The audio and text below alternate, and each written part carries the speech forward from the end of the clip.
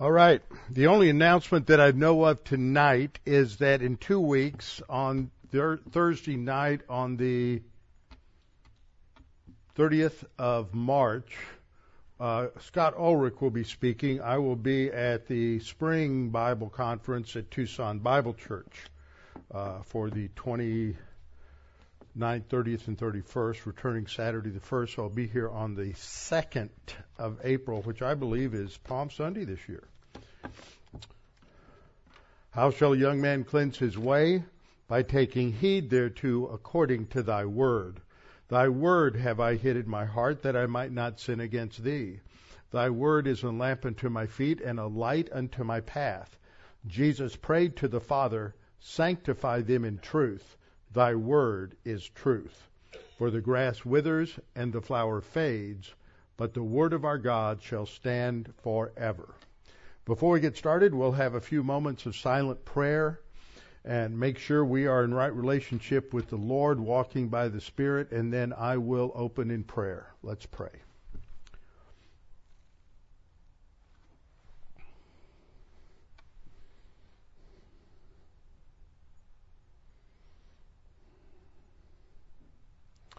Father, we're so thankful we can come together just to be encouraged and strengthened by your word.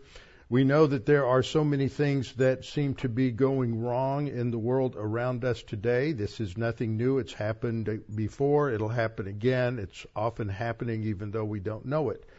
But we are to trust in you. We are to wait upon you. We are not to get our eyes on the situations, the circumstances, our emotions, or any other human factor, but our eyes are to be focused upon you, trusting in you, waiting upon you, claiming the promises of Scripture so that we can continue to advance in our own personal spiritual growth, but also to be a light and a witness to others.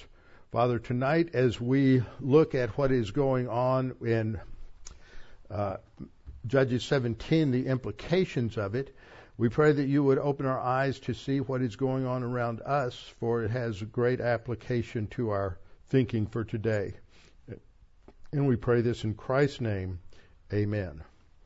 All right, we are in Judges 17, and tonight we're going to continue talking about a theme I started last week related to false religion, and we're going to talk about counterfeit religion. And one thing I've thought about is the question of revivals. That unless your head has been under a rock for the last 2 or 3 months, there have been 2 significant things that have come out about revivals.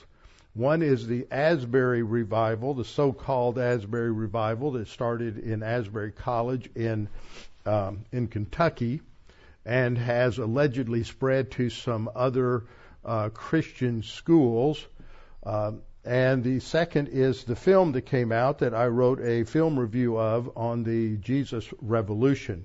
And so there's a lot of things that we can talk about, we ought to be educated about in terms of our own thinking.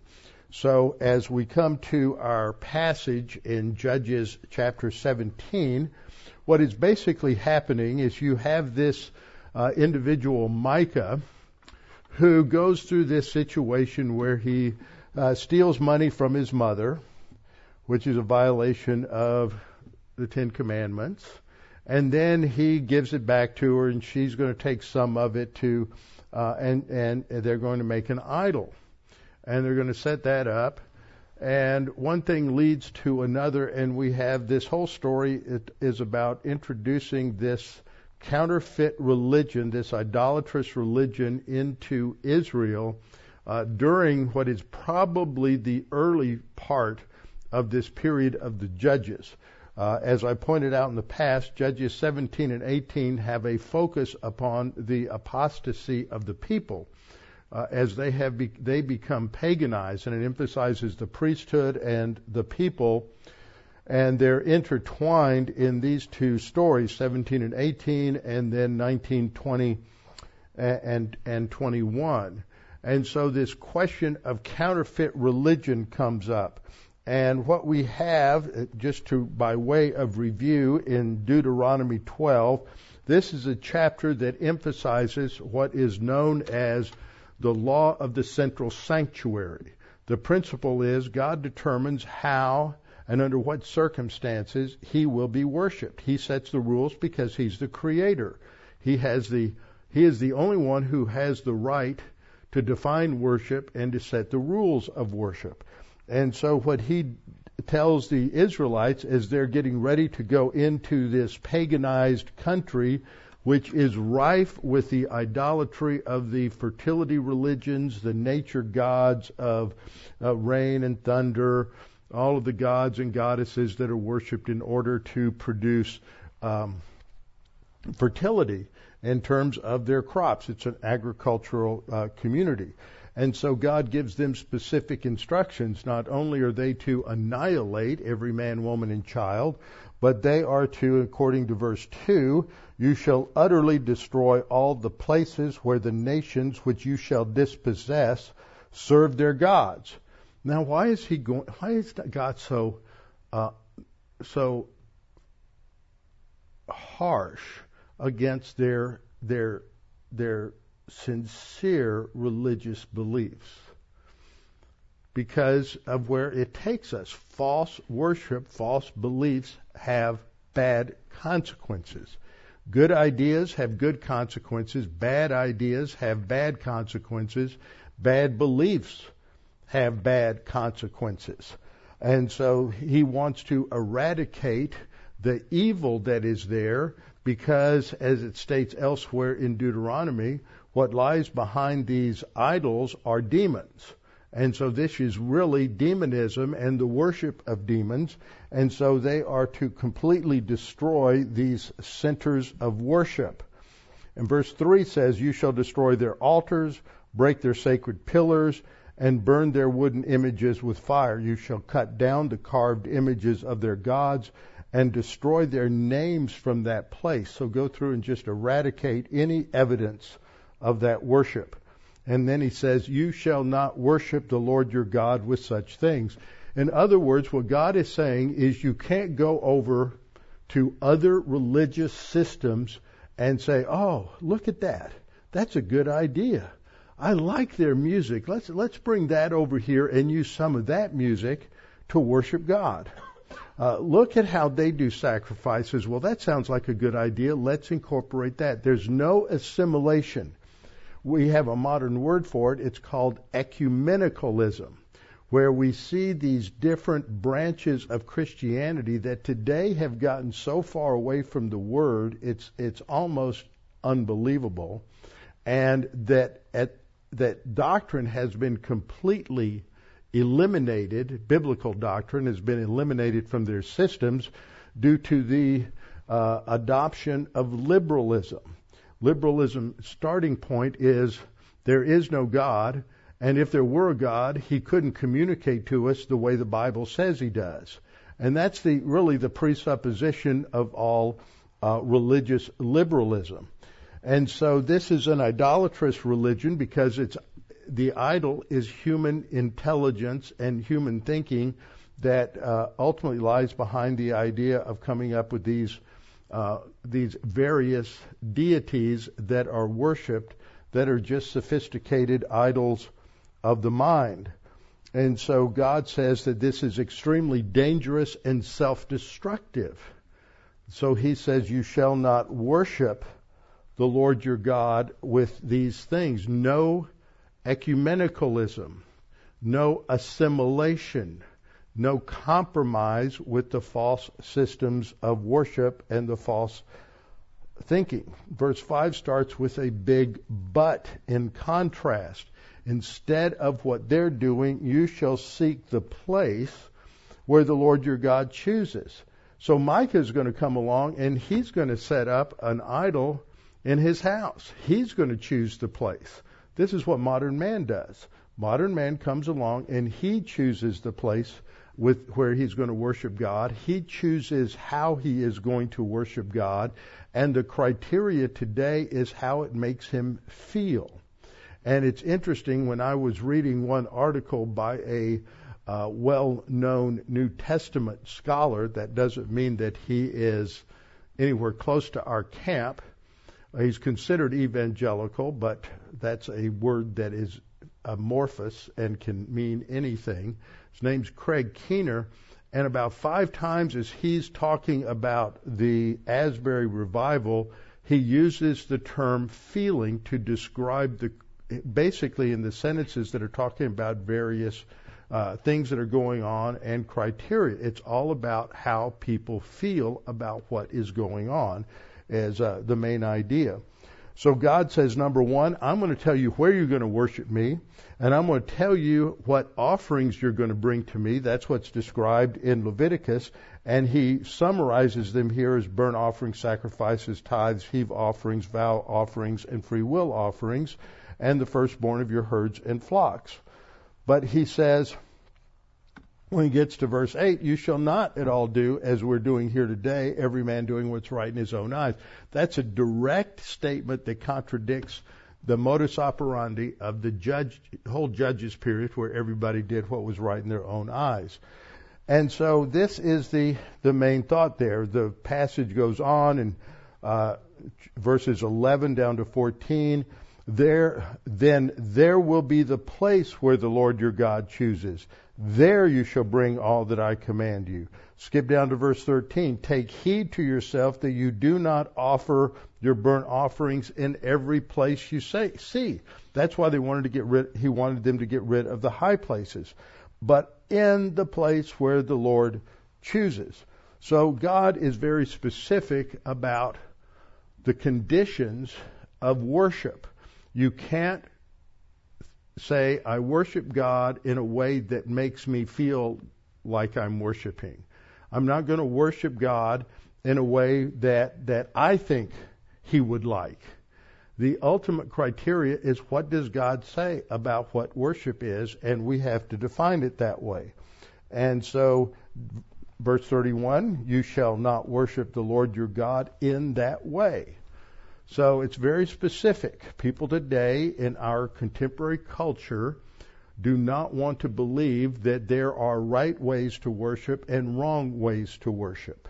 It comes back to the subjectivity of our culture. Subjectivity is a word that focuses on me and what I think, rather than an objective truth that is laid out there.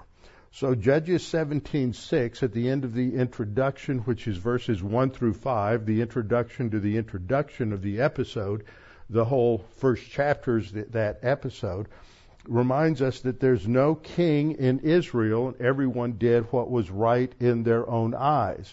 The episode starts with talking about Micah, who is of the hill country of Ephraim. I showed you these maps last time, and I made the point that just as chronology is the backbone to Scripture, so is geography.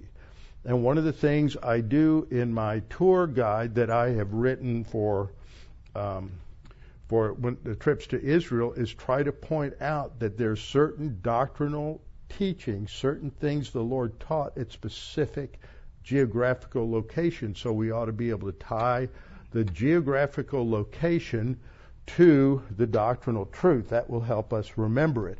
So the focus here is on this central area. Ephraim is the purple, the tribal area for Ephraim, but Ephraim was so numerous and so significant that basically the name Ephraim becomes the name that's used for all of the northern tribes, and in the south, Judah becomes the name associated with all of the southern tribes. You have Judah, Simeon, and this little yellow area up here, which is Benjamin. That's the area where this is all centered. So what's going to happen is the tribe of Dan compromises, fails to take the land that God gave them because they failed to trust God. So they're going to go searching for a better place, and they run into Micah at his place and this Levitical priest that he's hired. What's interesting is the text says they recognized his voice. That's a clue. He's well known. He's not some Levitical priest that came out from behind the bushes last week. He is well known enough to where they recognize his voice, and he's going to lead the nation and that tribe into apostasy. and they're eventually going to go up here and massacre the people in Laish and take it over and establish an alternate religious site up there, which is not authorized by God. So that's the background that we see here.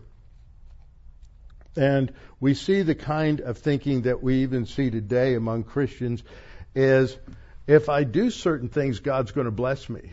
So I've got a Levitical priest, and because he's a Levitical priest, God's going to bless me because I'm attached to this this Levitical priest. What's interesting is I know some people who think that because they go to a certain church with a certain pastor and they're attached to that church and that pastor, he's got the truth, but they don't have it. They're not applying it. They're just attached to some church, and I go to so-and-so's church, and therefore God's going to bless me. No, you're still being a legalist. So that's what's going on here with Micah. He's just an apostate and treats the Levite like a good luck charm. So in the last verse of this section, 1831, what happens is the tribe of Dan is going to go up north, and they're going to set up for themselves Micah's carved image. That violates the first commandment.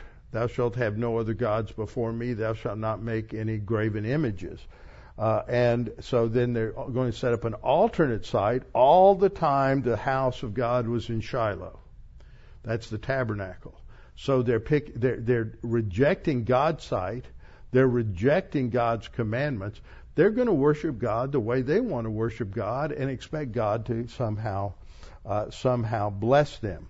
But the key thought in here is there's no king in Israel, and what that refers back to is Deuteronomy 33:5. I pointed this out last time, but I expanded it a little bit this time, because it says here that he, that is Yahweh in the context, was king in Jeshurun. Now, what does Jeshurun describe? Where does this word derive, and what is its significance?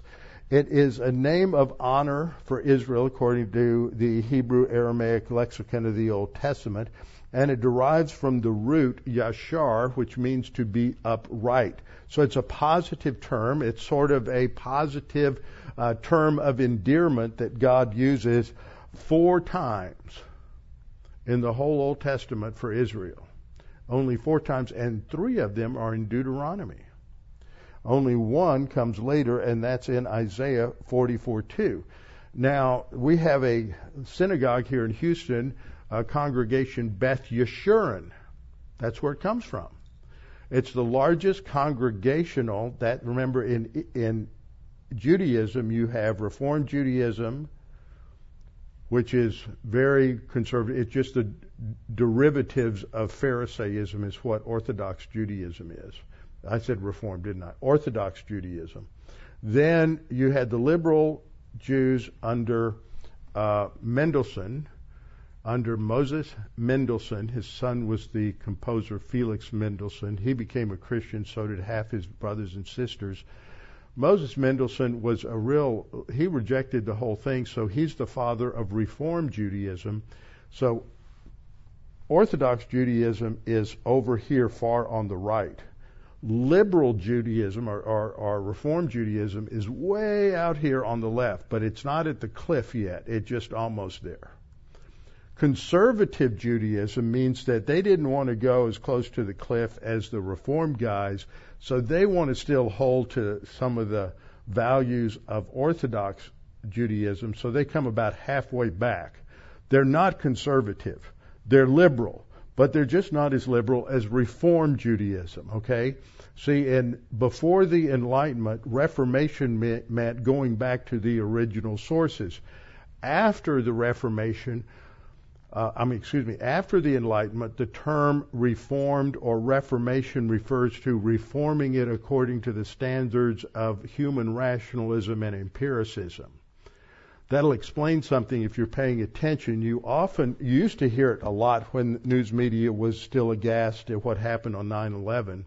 And they would say that there needs to be a reformation in Islam. Well, they're defining it differently than we define reformation in terms of Christianity. Reformation in Christianity means reform it back to the original sources. Reformation after the Enlightenment was not to go back to the biblical or the Quranic texts. It was to go back, it was to reform it or align it to our new advanced knowledge according to the Enlightenment. So what they meant wasn't what a lot of Christians heard. The reality is that those who attacked us on 9/11 were reforming it in the way Christians use the term. They were going back to the Quran as their authority. But liberal Americans who have imbibed deeply at the poisonous fountain of the Enlightenment thought that, they need to reform. In other words, they need to get rid of all the religious ideas and go along with just all the ideas that came out of the Enlightenment, and that'll dilute Islam and make it something palatable. They're all confused. So congregational is fairly conservative, and Beth Yeshurun resulted from the combination of a conservative shul and an Orthodox shul. So it's kind of elements of it are conservadox. So it's the largest congregational synagogue in the country, right here over on BeachNut. So that's Beth Yeshurun. That's where that comes from. So what we see and what we saw last time was that as we go through time in the Old Testament and as you go through time in the church age, doctrine gets diluted. It is attacked by Satan, who is the great counterfeiter. This is what Paul teaches in 2 Corinthians 11:13 through 15. These false apostles, deceitful workers, are transforming themselves into the apostles of Christ. I can't tell you how many people in certain denominations, especially charismatic and charismatic influence denominations, believe in apostles and bishops. And I always want to say, "You're an apostle? You don't look that old." You had to see Christ. Well, you haven't seen him. So they don't really care what the Bible says. So Satan transforms himself into an angel of light, and they look so wonderful. That's why, people used to give me a hard time because I would say, there's nothing wrong with going to see Harry Potter. I said that at teaching on demonism at a Conservative Theological Society meeting in about 2001 or 2. And, people just, Harry Potter's witchcraft. I said, and Pollyanna is better? Disney is better? Disney's just demonism, but it's all wrapped up in sweetness and light. It's all nice and good deeds and everything. You've got a nice, wonderful apostate Methodist minister in Pollyanna. I mean, that's more evil than anything in Harry Potter. But, people aren't taught well. So you have this Micah in Ephraim who's going to create more problems, and so he steals money from his mother, and he brings it back, and then she blesses him. See, it all sounds so good, using biblical language in a nice way, so they sound at first glance like they're trying to be squared away, but they're not. They're just using, this is one of the devil's great counterfeits, is to use biblical language to confuse people, because what they're really saying has nothing to do with what the Bible says. So she now takes this silver and she wants her son to make a carved image and a molded image, which violates the first commandment, and so she gives it back to him. They're promoting religion. Now let's talk about what religion is. Religion is not a term that should be used for biblical Christianity. It often is, and it's often used in a way that's a broad term, but the way I have been taught to use it, and have always used it, is it's human works. It's the efforts of man to get God's blessing on his own terms. So I define it this way. Religion here is a term for the religious views generated from the wicked human heart rather than from the revelation of God in the 66 books of the Bible. What's your ultimate authority? Is it what you think is right or what God says is right? That's the bottom line. Are you going to interpret the Bible by your experience, or are you going to interpret your experience by the Bible? There's a huge difference. Most people are interpreting the Bible by their experience, which means they're totally into false doctrine. Their mind is the ultimate reference point. Second, religion is based on humans doing something that impresses God, and He approves it, gives you a pat on the back, and you're blessed because you did something that impressed God. Third point is that religion denies or ignores sin. Now later we're going to talk about these revivals. One of the things that we see in these or should look for in revivals is what do they say about sin? And in many of them they ignore or deny sin. It's never brought up. It's never talked about. Is it brought up? Is it a factor in the Asbury revival? Was it a factor in the Jesus movement? The answer is that it was a factor in the Jesus movement. It's not a factor in Asbury, at least that I've been able to discern. So some of the things that religion emphasizes: all people are good. They're just so good. We're just, they mean well. They're so sincere. There's no idea that they could be sincerely wrong. Or God helps those who help themselves. See, you got to help yourself before God will help you. That's just pure works. No concept of grace. Sin is an old-fashioned idea. We just don't talk about that anymore. Or God overlooks these problems and He just sort of winks at it. That's just human nature, and He just gives us a pat on the back anyway. He understands that we just can't be any different. Just rationalism. Or sin only describes socially unacceptable things. That idea has been present in America, at least going back to the early 19th century. Generally, it's always been there throughout the ages. It only describes socially unacceptable things, or things that violate social justice. That's today. So if it violates the thinking of the woke crowd, instead of an awakening, you're going to have an awakening.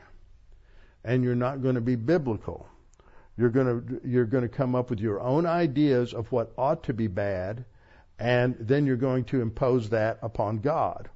And if God doesn't go along with you, then you reject Christianity as just white man's religion, and Christianity has nothing to do with us, and Christianity is really evil because it doesn't go along with Karl Marx. So the issue is, who sets the standards? Society or God? The individual or God? Who sets the standards? Well, the standard for right and wrong is God, whether you understand it or not. Because there are times we look at it and we go, I just don't understand that. But God is absolutely right. That's our starting point. Our starting point always has to be, what does the Bible say about God? Do I understand it? Well, not entirely. Good, because you have a finite mind and God is infinite, and you ought not expect that you understand everything. That's a problem the Unitarians have. Well, I don't understand the Trinity. Well, that doesn't mean it's wrong. It just means you have a finite mind and you can't quite grasp the Trinity. Fourth point, religion attempts to please God through human efforts, human worship. Oh, if we have a really great musical band up there on the stage entertaining everybody, and we can get thousands of people there, that's got to impress God with our sincerity. So we attempt to please God through sacrifice of all kinds of perverted forms of worship. Religion says there are many ways to God. God says there's only one way. Jesus said, I am the way, the truth, and the life. No one comes to the Father except by me. This exceptionalism of Christianity is what really drives unbelievers and a lot of Christians nuts, because they just want everybody to get to heaven. God does too. But he says, and I've given you a free gift, and I've given you a Savior, and you've heard the gospel. All you have to do is believe it, and you'll get into heaven. But they don't want something that is so exclusive. 6, religion says God is different for different people. Haven't you all heard that? I heard that in a movie just recently. Well, God's different for different people, and that's okay. He manifests one way to some people, manifests another way to other people, and it's all good. Well, that's what Satan does. He manifests one way to some people and one way to other people, and that's called Satanism. 7th, religions have superstitions, like, oh, I'm going to get a Levitical priest, and then God's going to be good to me. Good luck charms. The whole idea of good luck charms, that's not back luck. Good luck, bad luck, talismans, charms, throwing salt over your shoulder, all these kinds of things, carrying a rabbit's foot for good luck, all those sorts of things. That's just superstition and demonism. 8th, religion often masquerades with biblical terms, rituals, and language. Now, the problem is that we're all deceivable. We're all gullible at times. Why? Jeremiah 17:9 and 10. The heart, that is the inner part of man, the core of who we are. The heart is deceitful. The biggest problem isn't the deception from others, it's our willingness to be deceived. The heart is deceitful above all things and desperately wicked. Who can know it? It ends with a question. Have you ever noticed that? It ends with a question. The answer's in the next verse. Who knows your heart? It's the Lord. He searches the heart. What is it that we learn in Hebrews 4:12? The Word of God is alive and powerful, sharper than any two-edged sword, piercing even to the dividing asunder the soul and the spirit and the joints from the marrow, and is a discerner of the thoughts and intents of the heart. So the Lord searches the heart. I test the mind, even to give every man according to his ways, according to the fruit of his doings. All right, see, human religion comes out of this deceitful heart. So that raises a question about all these false religions, and we have a lot of talk today about revival simply because we had the Jesus Revolution film that came out, and then at almost the same time or a little bit before it, we had this event that occurred at Asbury College in Kentucky with this claim from some were calling it a revival. Others were hoping it was an awakening, like the first Great Awakening or the second Great Awakening, and that this was somehow God was going to move in such a way. And people have, I think, a genuine desire, hoping that something like that will happen, because things are such a mess. They genuinely believe that our only hope is the Scripture. Our only hope is the country turns to God, and maybe that's what's going on here. But we ought not be too quick to assume that that is what's going on. So there's some criteria, there's some ways to evaluate this that are based on Scripture. Remember, we always have to start with God. We always have to start with God's Word. We establish criteria from the Word of God, not from feelings. Starting with the Enlightenment, with the shift of knowledge from God to man. When Descartes said, I think, therefore I am, the basis for truth became man's thought rather than God's revelation. And so what happens from that point to here, over 350 years, we get down to where we have no basis for knowledge whatsoever anymore. in our culture. Postmodernism says everybody has their own truth. That's just a totally irrational concept. So, we're going to learn some things about revivals. First of all, so-called revivals in history are often characterized by non-biblical worship. Just what Micah is doing. And that's so important to understand this, that there's non-biblical worship. Just because you talk about God, redemption, forgiveness, just because you use words that are found in the Scripture doesn't mean that it's biblical worship. This is very controversial because a lot of people really aren't trained well in the classical thinking. By classical, I mean that these ideas go back at least as far as Plato, Aristotle, and Socrates, maybe even before that. We just don't always have a record of it. That music is a language. Now, for those of you who may not have heard a critique of contemporary Christian worship before, there are two series that I've got up on my website. One is called Worship and Music, and the other is called Biblical Worship. Then in 2012, and I think again about 2017 or 18, we had a keynote speaker at the Chafer Conference by the name of Scott Aniol, A-N-I-O-L. And it's very important to pay attention to what Scott says.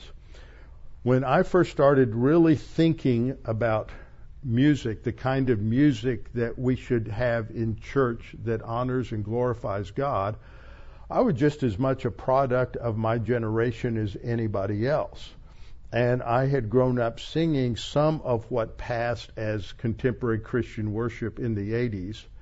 And let me tell you, if I had a choice between what goes as contemporary Christian worship today and what they were singing in the early 80s, I'd sing what was in the early 80s without batting an eye.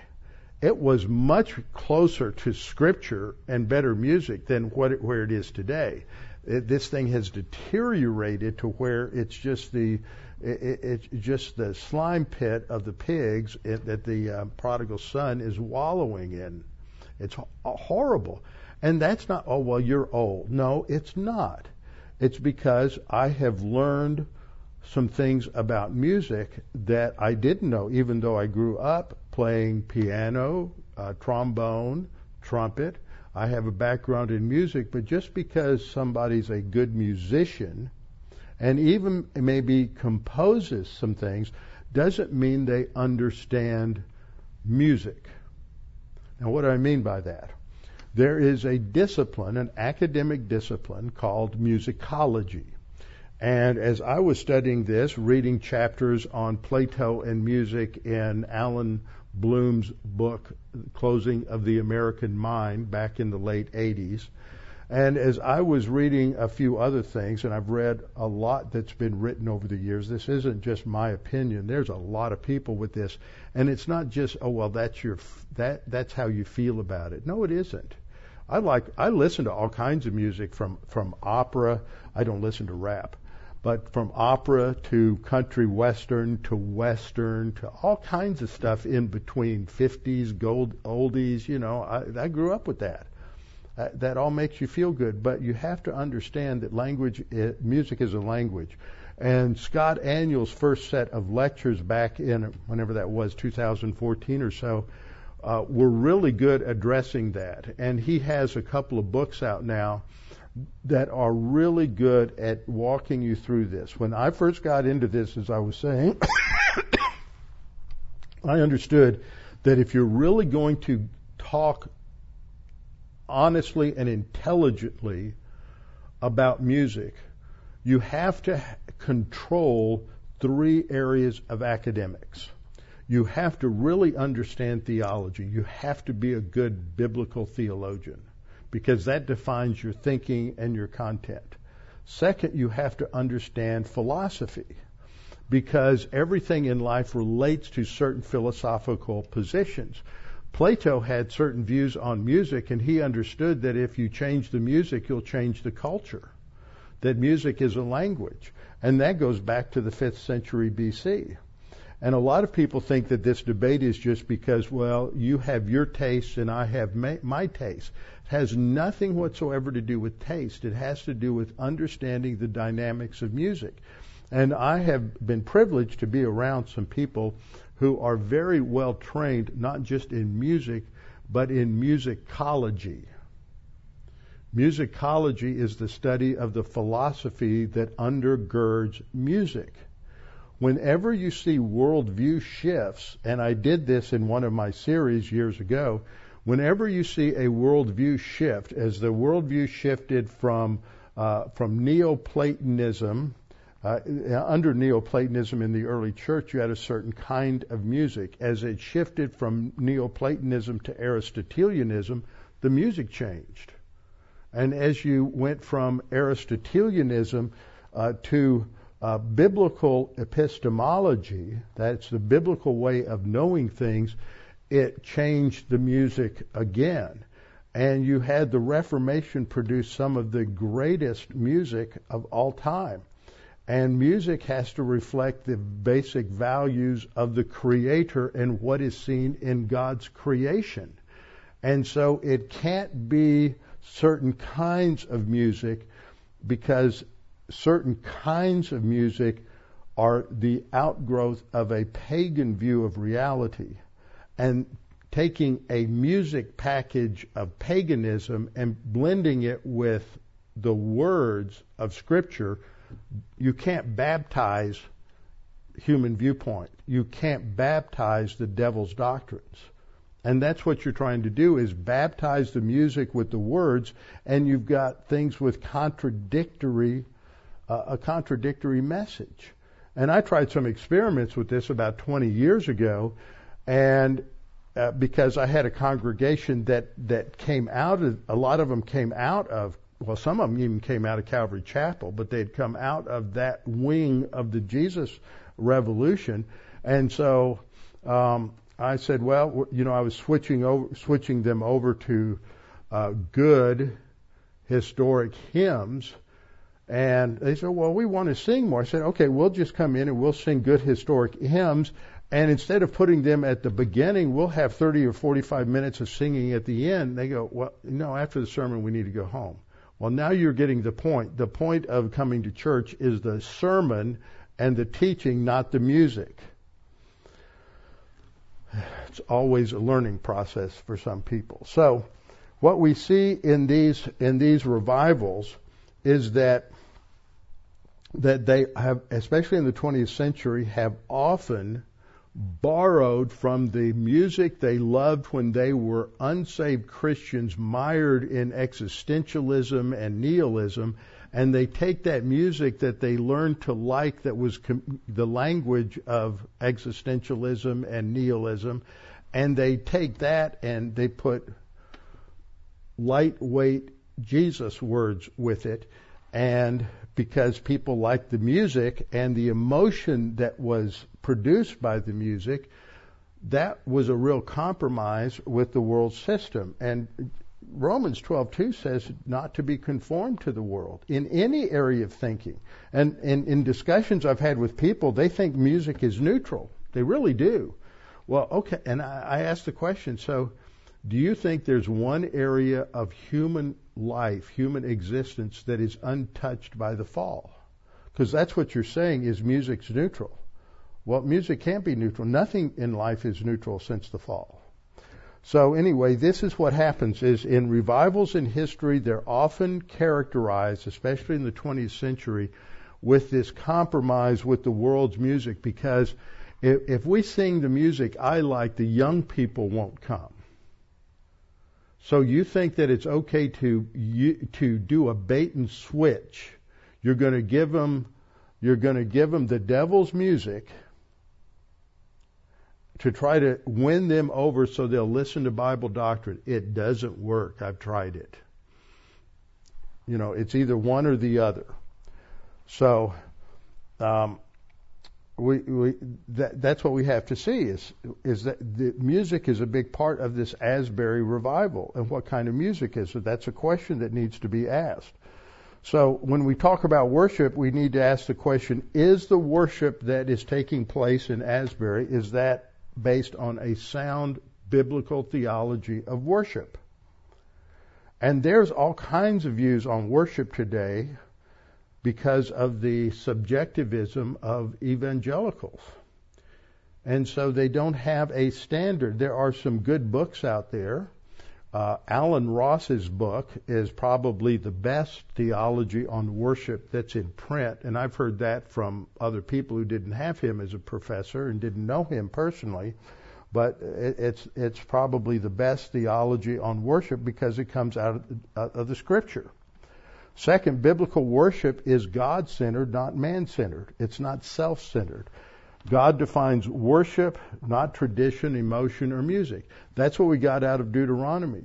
God has the right as the creator, as the sovereign, righteous God, to say, this is acceptable and this is not acceptable. It depends on what I say and where I say and how I say, not on what makes you feel good. So God defines worship, not tradition, not emotion, and not music. Third, biblical worship is defined by truth, not by emotion, not by how it makes you feel. And truth sometimes doesn't make you feel very good. Jesus said to the woman at the well, a time will come soon when we will worship by means of the Spirit and by means of truth. So there's absolutes that relate to worship. And then fourth, biblical worship in the church age is based on the cross and the gospel of faith alone in Christ alone. That's got to be the emphasis. That's what undergirds it, is what happened at the cross. That doesn't mean every song is about the cross, but that is what undergirds the message. And it has to be consistent with the theology that is in the Scripture. Secondly, the term revival does not occur in this sense, in the sense of these revivals that have come along in the Scripture. It has to do with a physical revival. You're worn out, you're tired, you want God to revive you. So it's a physical re-energizing. So what the term is that we find is spiritual renewal for the believer or for the nation of Israel, characterized by turning away from idols and from paganism and toward the living God. In terms of personal confession, David says in Psalm 51:10, "Create in me a clean heart, O God." That's his confession. 1 John 1:9, if we confess our sins, God is faithful and just to forgive us our sins and to cleanse us. That's the key word. Create in me a clean heart, O God, and renew a steadfast spirit within me. See, that's how renew is used. So we get renewed in that sense every time we get back in fellowship. Isaiah 40:31, those who wait on the Lord shall renew their strength. God is going to strengthen them. All right, so let's look at biblical examples of a national renewal in the Old Testament. That's the main idea here, is to look at these examples from the Scripture and what do we find. So the first example is King Asa. King Asa is described in 1 Kings 15:9 and 2 Chronicles 14-15. He reigned for 41 years in Jerusalem. He was the great-grandson of David, the grandson of Solomon, and the son of Jeroboam, the first king of the southern kingdom of Judah. He is evaluated this way in the Scripture. Asa did what was right in the eyes of the Lord. Remember what we keep reading in Judges? People did what was right in their own eyes. He did what was right in the eyes of the Lord, as did his father David. Notice it doesn't mention Jeroboam or Solomon because they got into idolatry. And verse 2, and he banished the perverted persons from the land and removed all the idols that his father had made. So he is doing something about the disobedience to the law and the sin in the land. He's cleansing it. And this touched on his grandmother. He removed Maacah, his grandmother, from being queen mother because she had made an obscene image of Asherah, and Asa cut down her obscene image and burned it by the brook Kidron, right down there below the southern gates of the temple. Some of you have been there. The only negative about him is that he didn't remove the high places. He got rid of the idols, but the groves where they worshipped were still there. But the scripture says his heart was loyal to the Lord all his days. That's David. David never succumbed to idolatry. That's why God says he's a man after my own heart. That doesn't mean he didn't sin. Sure, he sinned. He had committed adultery with Bathsheba. He conspired to have her husband killed, and he was killed. And he tried to cover up the fact that he got her pregnant. So God brought divine discipline into his life. 2 Chronicles says this, and Asa did what was good and right in the eyes of Yahweh his God, for he removed the altars of the foreign gods in the high places and broke down the sacred pillars and cut down the wooden images. He commanded Judah to seek Yahweh, God of their fathers, and to observe the law and the commandment. Now, what's the law and the commandment?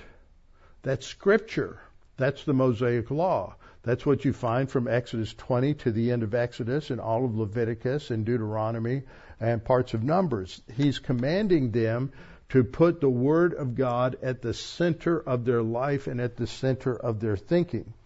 And he removes the idolatry, the high places. So, what do we learn from this?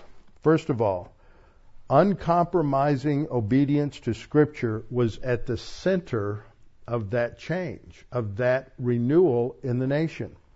He commanded the people to seek Yahweh Elohim of their fathers and to observe the law. Second, he removed the visible idols from the cities of Judah. You can't remove the idols of the mind, but you can remove the physical idols from the cities of Judah. Third, he failed to remove the high places.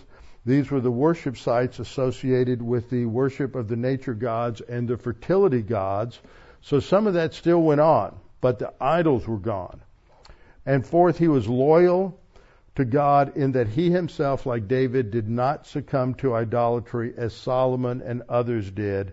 And then fifth, the scripture says that God gave them rest during his time. So God blessed them because of his obedience, and he put Scripture at the center of the change.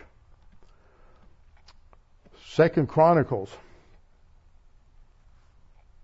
15:12 says, "Then they entered into a covenant to seek the Lord God of their fathers with all their heart and with all their soul."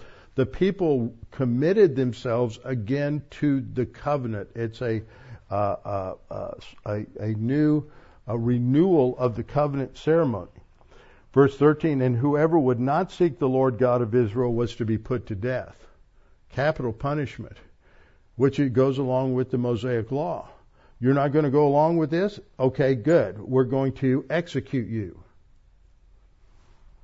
Verse 14, "Then they took an oath before the Lord with a loud voice, with shouting and trumpets and ram's horns." What that means is that they were singing and they had an orchestra playing.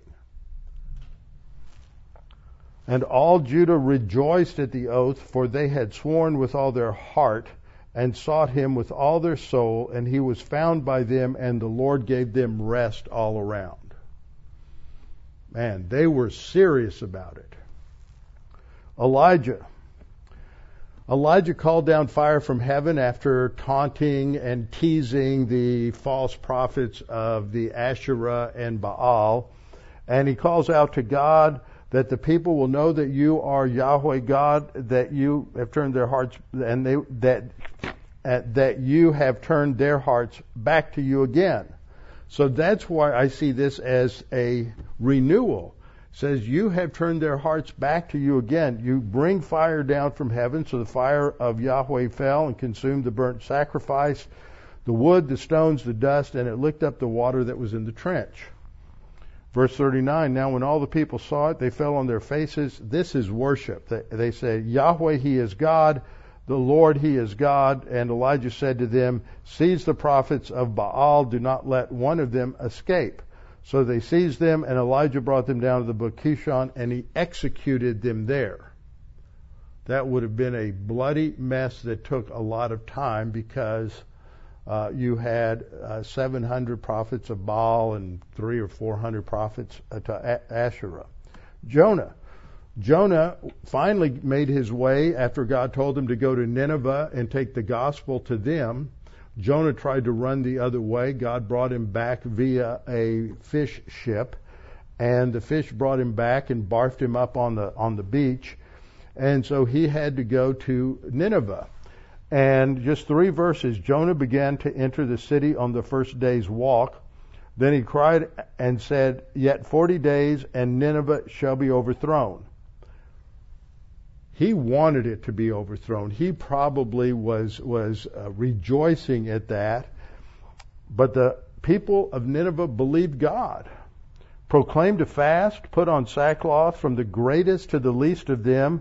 And when word came to the king of Nineveh, he arose from his throne, put aside his robe, covered himself with sackcloth, and sat in ashes.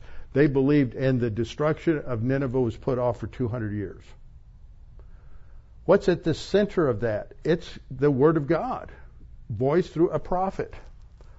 So in all these examples, it's the Scripture that's at the center of the renewal, or it's the word of a prophet giving the Word of God or direct revelation from God that is in the forefront. It's hearing and applying the Word of God. They're not just saying, "Oh, well, that's nice. I guess that's true. That's okay. Let's go back to doing things the way we did." We have another renewal under Jehoshaphat, described in 2 Chronicles chapters 19 to 20.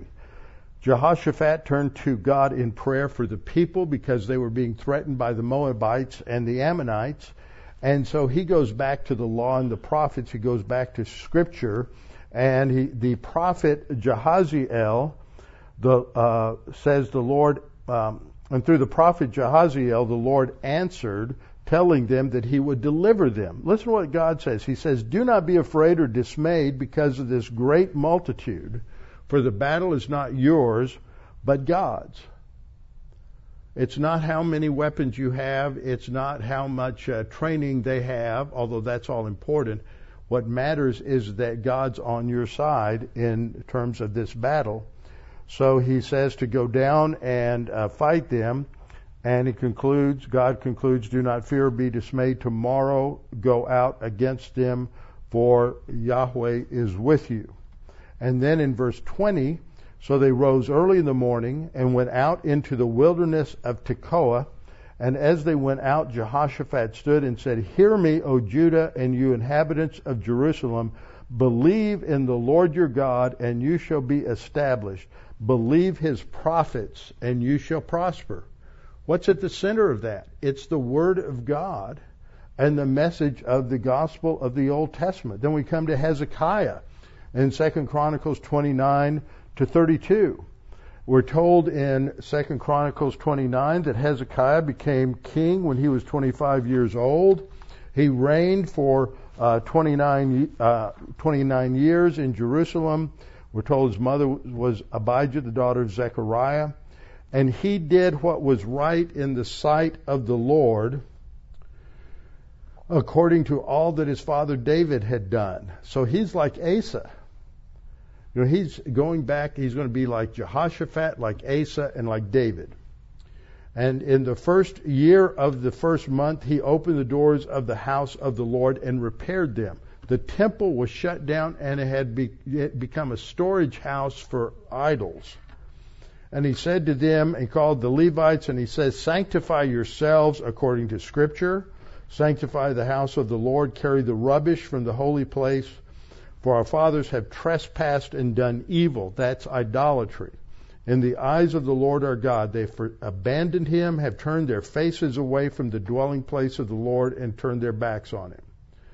So he has turned to the Lord. He's received grace. He's humbled himself. In 2 Chronicles 32:25 to 26, he confesses his arrogance and pride, and things turn around. In verse 5 we read, he told them to sanctify yourselves, sanctify the house of the Lord. and they admit their sin, and they clean things up, and they go back to worshiping God as Scripture said. So what do we learn?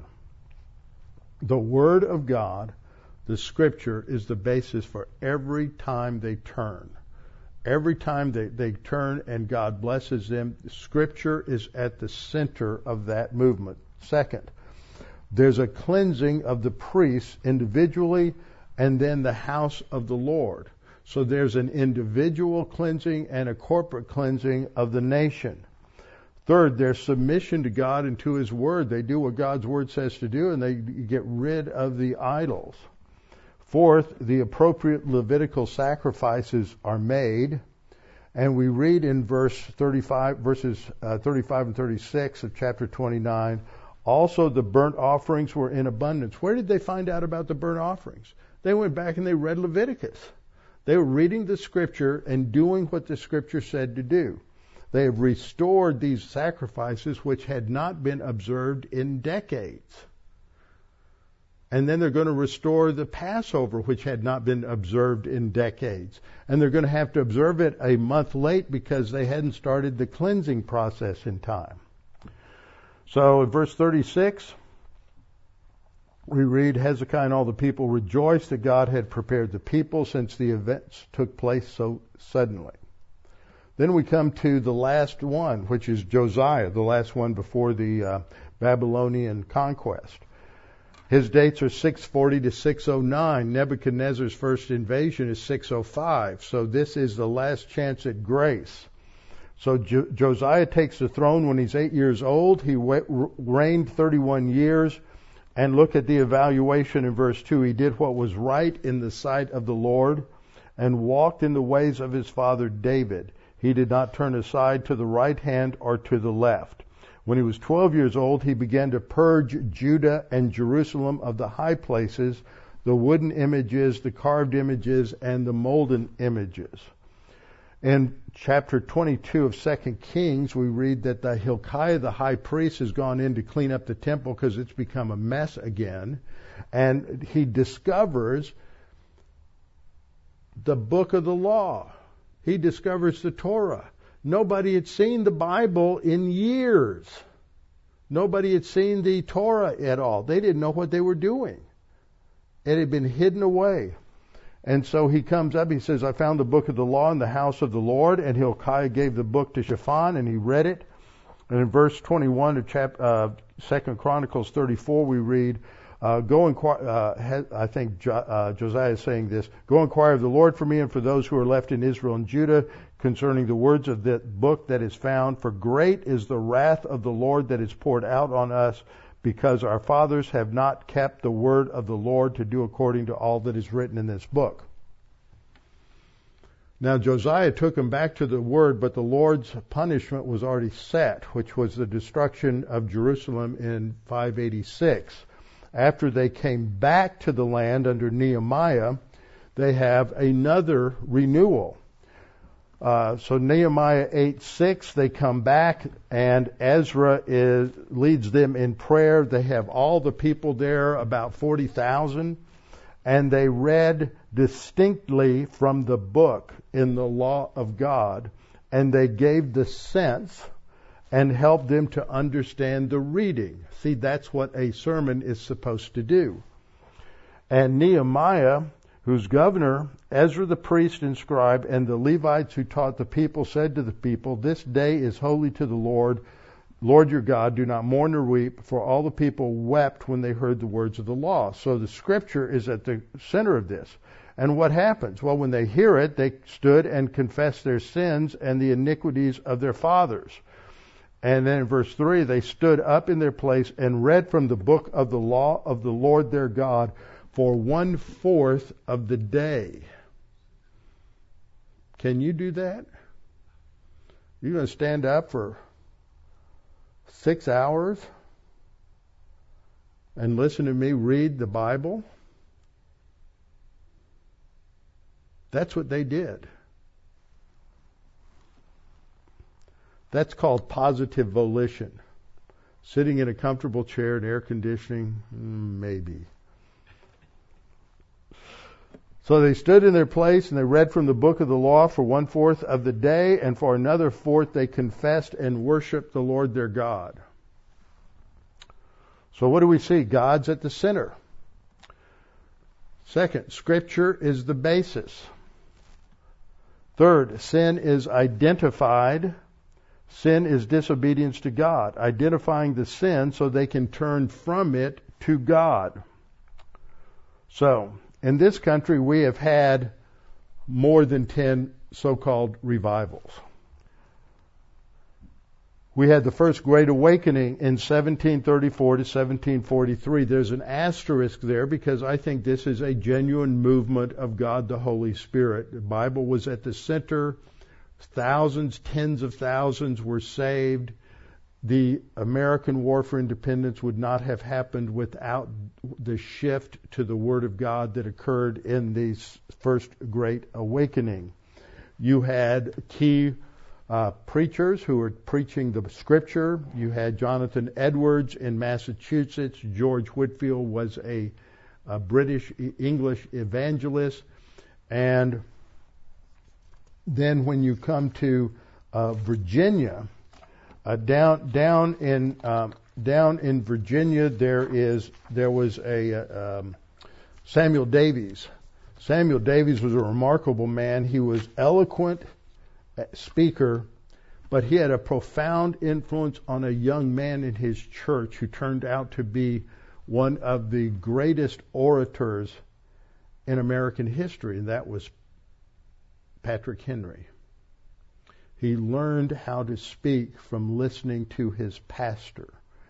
And Patrick Henry was saved in that ministry. So there were tens of thousands saved during that time in the First Great Awakening. The Second Great Awakening had many negative results. Its dates are 1802 to 1830. It had an East Coast facet and a Western facet. It probably had some positive influences that some people were saved, but there was a lot of religious emphasis on good works and morality.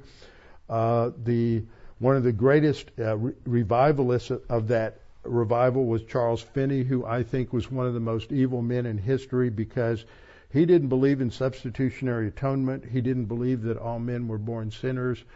Therefore, they were perfectible, and Jesus died just to show you how you could perfect yourself and perfect society. And he brought a lot of evil and a lot of human good and works into Christianity, and a lot of Christians don't even understand that. So that's a Second Great Awakening. I don't think it's so good. I think it brought a lot of bad things into Christianity. Then you had the Layman's Prayer Revival that happened in 1857 to 1858, right before the war between the states. It was instigated by a lay missionary by the name of Jeremiah Lamphere, and he decided to get 6 men together for prayer meeting during lunch in New York. A year later, 10,000 men were praying daily, and it had a tremendous impact even upon a young businessman at that time by the name of Dwight Moody, who may have been saved right about that time. Then you had the Civil War revivals on both sides. I've got 4 or 5 books at home that just are all about the revivals in the Northern Army and the Southern Army. Dwight Moody was preaching a revival in the Northern Army, and Ulysses S. Grant got saved. So just a tremendous impact. I think that a lot of people were saved. Scriptures were at the center. The cross was at the center. You had the urban revivals, otherwise known as the Moody-Sankey revivals. Dwight Moody was the evangelist. Ira Sankey was the music leader. 1875 to 1885, the Bible was at the center. The cross was preached. More people went to church. People were saved. The Bible was the focal point. 6, you had the Welsh revivals in 1904 and 1905. Many Welsh had immigrated, working the mines in Pennsylvania and West Virginia, and they came to the U.S., and there were many saved. Billy Sunday was a former baseball player, and he would always get on the stage. He was very dramatic, and he would slide to home in heaven. things of that nature. He was kind of a wild card, but lots were saved. Cross was at the center. The Azusa Street Pentecostal Revival in 1905, not so much. This is the basis of the Pentecostal kickoff coming out of a small church in a sort of a warehouse district in L.A. Back then, and a lot of, I'm not saying a lot of people weren't saved, but the Bible's not, experience is at the center, not the Bible. After World War II, there were various revivals. On the good side, there were the Billy Graham evangelistic meetings. On the bad side, there was the Pentecostal healing revivals, where you had Oral Roberts, and you had Kenneth Hagin, and you had Kenneth Copeland, and a number of others that just brought lots of heresy in the health and wealth gospel and a lot of garbage into Christianity and its gross heresy and paganism.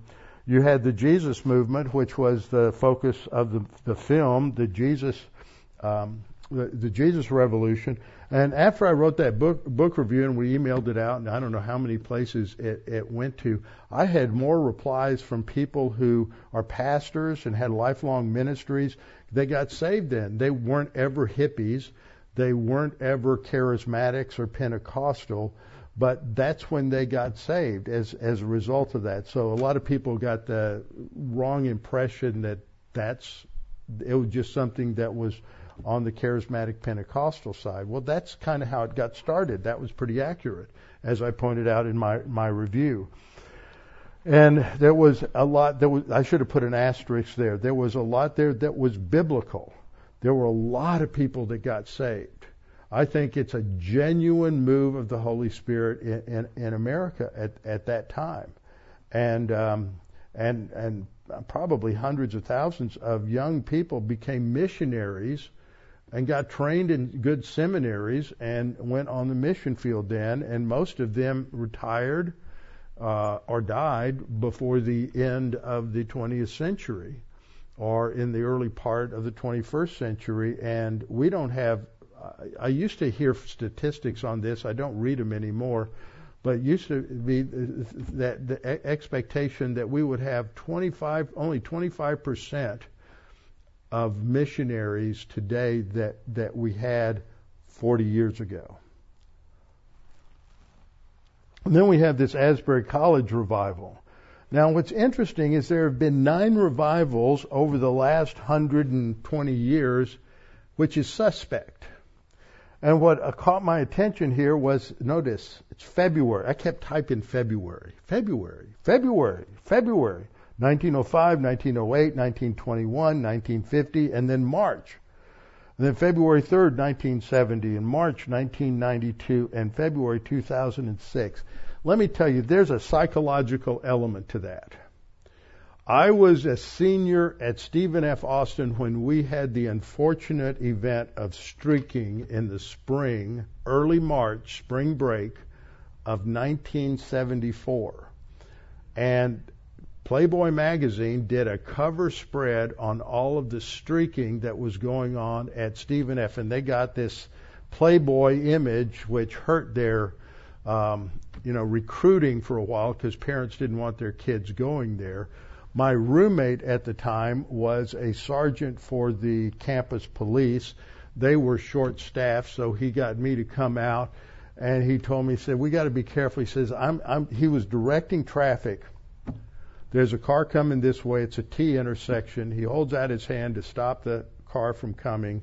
It's a family. The guy is a young guy and his wife and his kids, and they're interviewing for a job at the school. So he stop him, got this guy on a bicycle, waves him through. The guy's wearing a Batman cowl and cape and nothing else. They didn't want to come back they just thought they were going to a nice little conservative East Texas town. But it was crazy. It was absolutely crazy. But one of the explanations was, it's at the end of winter. People have cabin fever. They just want to go crazy and let it all out. Well, look at these revivals. They're all at the end of winter. That's a significant thing to note. So what did we learn? First of all, the Bible warns us of spiritual deception. 1 Timothy 4, 1 through 3. Now the Spirit expressly says that in latter times, that's the whole church age, some will depart from the faith, giving heed to deceiving spirits and doctrines of demons, speaking lies in hypocrisy, having their own conscience seared with a hot iron, forbidding to marry, and commanding to abstain from foods which God created, to be received with thanksgiving by those who believe and know the truth. 2 Timothy 3:12 through 15. I'll just quote, my favorite promise in Scripture is, all who desire to live godly in Christ Jesus will suffer persecution. Most people don't want to claim that promise. Verse 13, but evil men and impostors will grow worse and worse, deceiving and being deceived. But you must continue in the things which you have learned and been assured of, knowing from whom you have learned them, and that from childhood you have known the Holy Scriptures. He's talking to Timothy. From childhood you've known the Holy Scriptures. What Holy Scriptures were those? That was the Old Testament. He's not talking about the New Testament. New Testament hadn't been written when Timothy was a child. That's all the Old Testament. He says, from childhood you've known the Hebrew Scriptures, the Old Testament Jewish Bible, which are able to make you wise for salvation through faith which is in Christ Jesus. We need to teach the Old Testament. 2 Timothy 4:3 and 4, for the time will come when they will not endure sound doctrine, but according to their own desires, because they have itching ears, they will heap up for themselves teachers, and they will turn their ears away from the truth and be turned aside to fables. We have to be certain that Satan will deceive. 2 Corinthians 11:3 and 4. Paul said, but I fear lest somehow, as the serpent deceived Eve by his craftiness, so your minds may be corrupted from the simplicity that is in Christ. For if he who comes preaches another Jesus, whom we have not preached, or if you receive a different spirit which you have not received, or a different gospel which you have not accepted, you may well put up with it. Satan is the master counterfeiter. I've already gone over 2 Corinthians 11:13 through 15. Third, we cannot be gullible. Too many Christians will believe anything.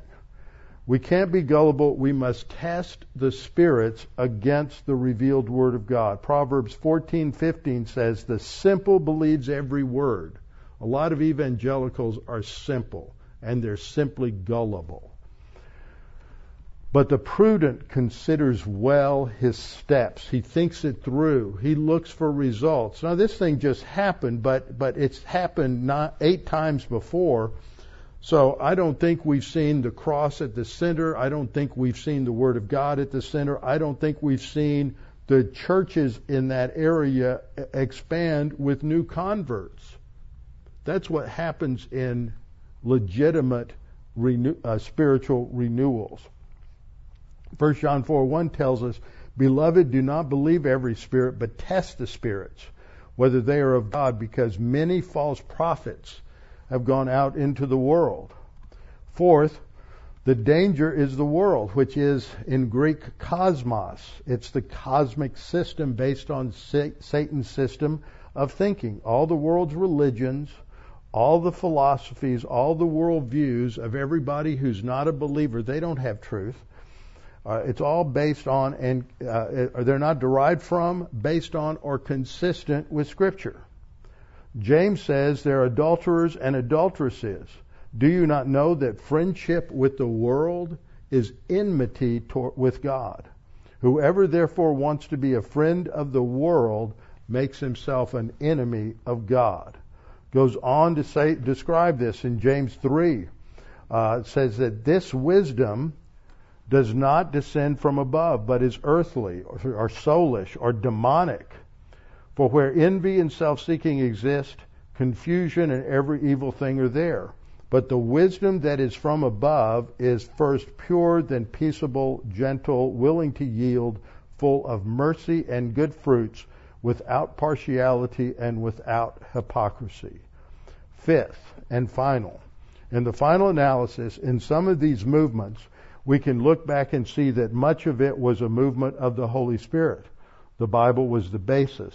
The cross was the focus. Untold thousands were saved. Bible-based churches grew, and God was glorified and emotion was downplayed. But some of these were merely the manipulation of people by false prophets and false teachers who led them back to corruption as a dog returns to its vomit, 2 Peter 2:22. But it has happened to them according to the true proverb, a dog returns to its own vomit, and a sow having washed to her wallowing in the mire.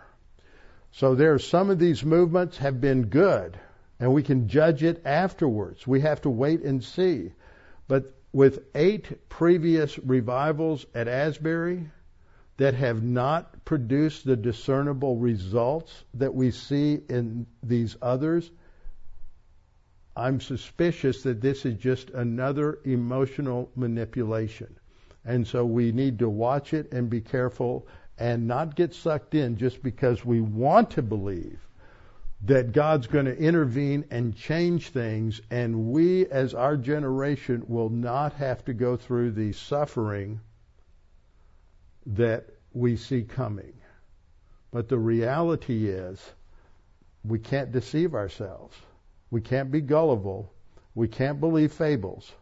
We have to recognize that, as the Scripture says, we can reap what we have sown, and it's not going to be pretty. But we can trust the Lord no matter what happens. He's going to provide for us. Father, thank you for this opportunity to study these things tonight, and we just pray that you will help us to understand these trends and recognize what's going on around us. And we pray this in Christ's name. Amen.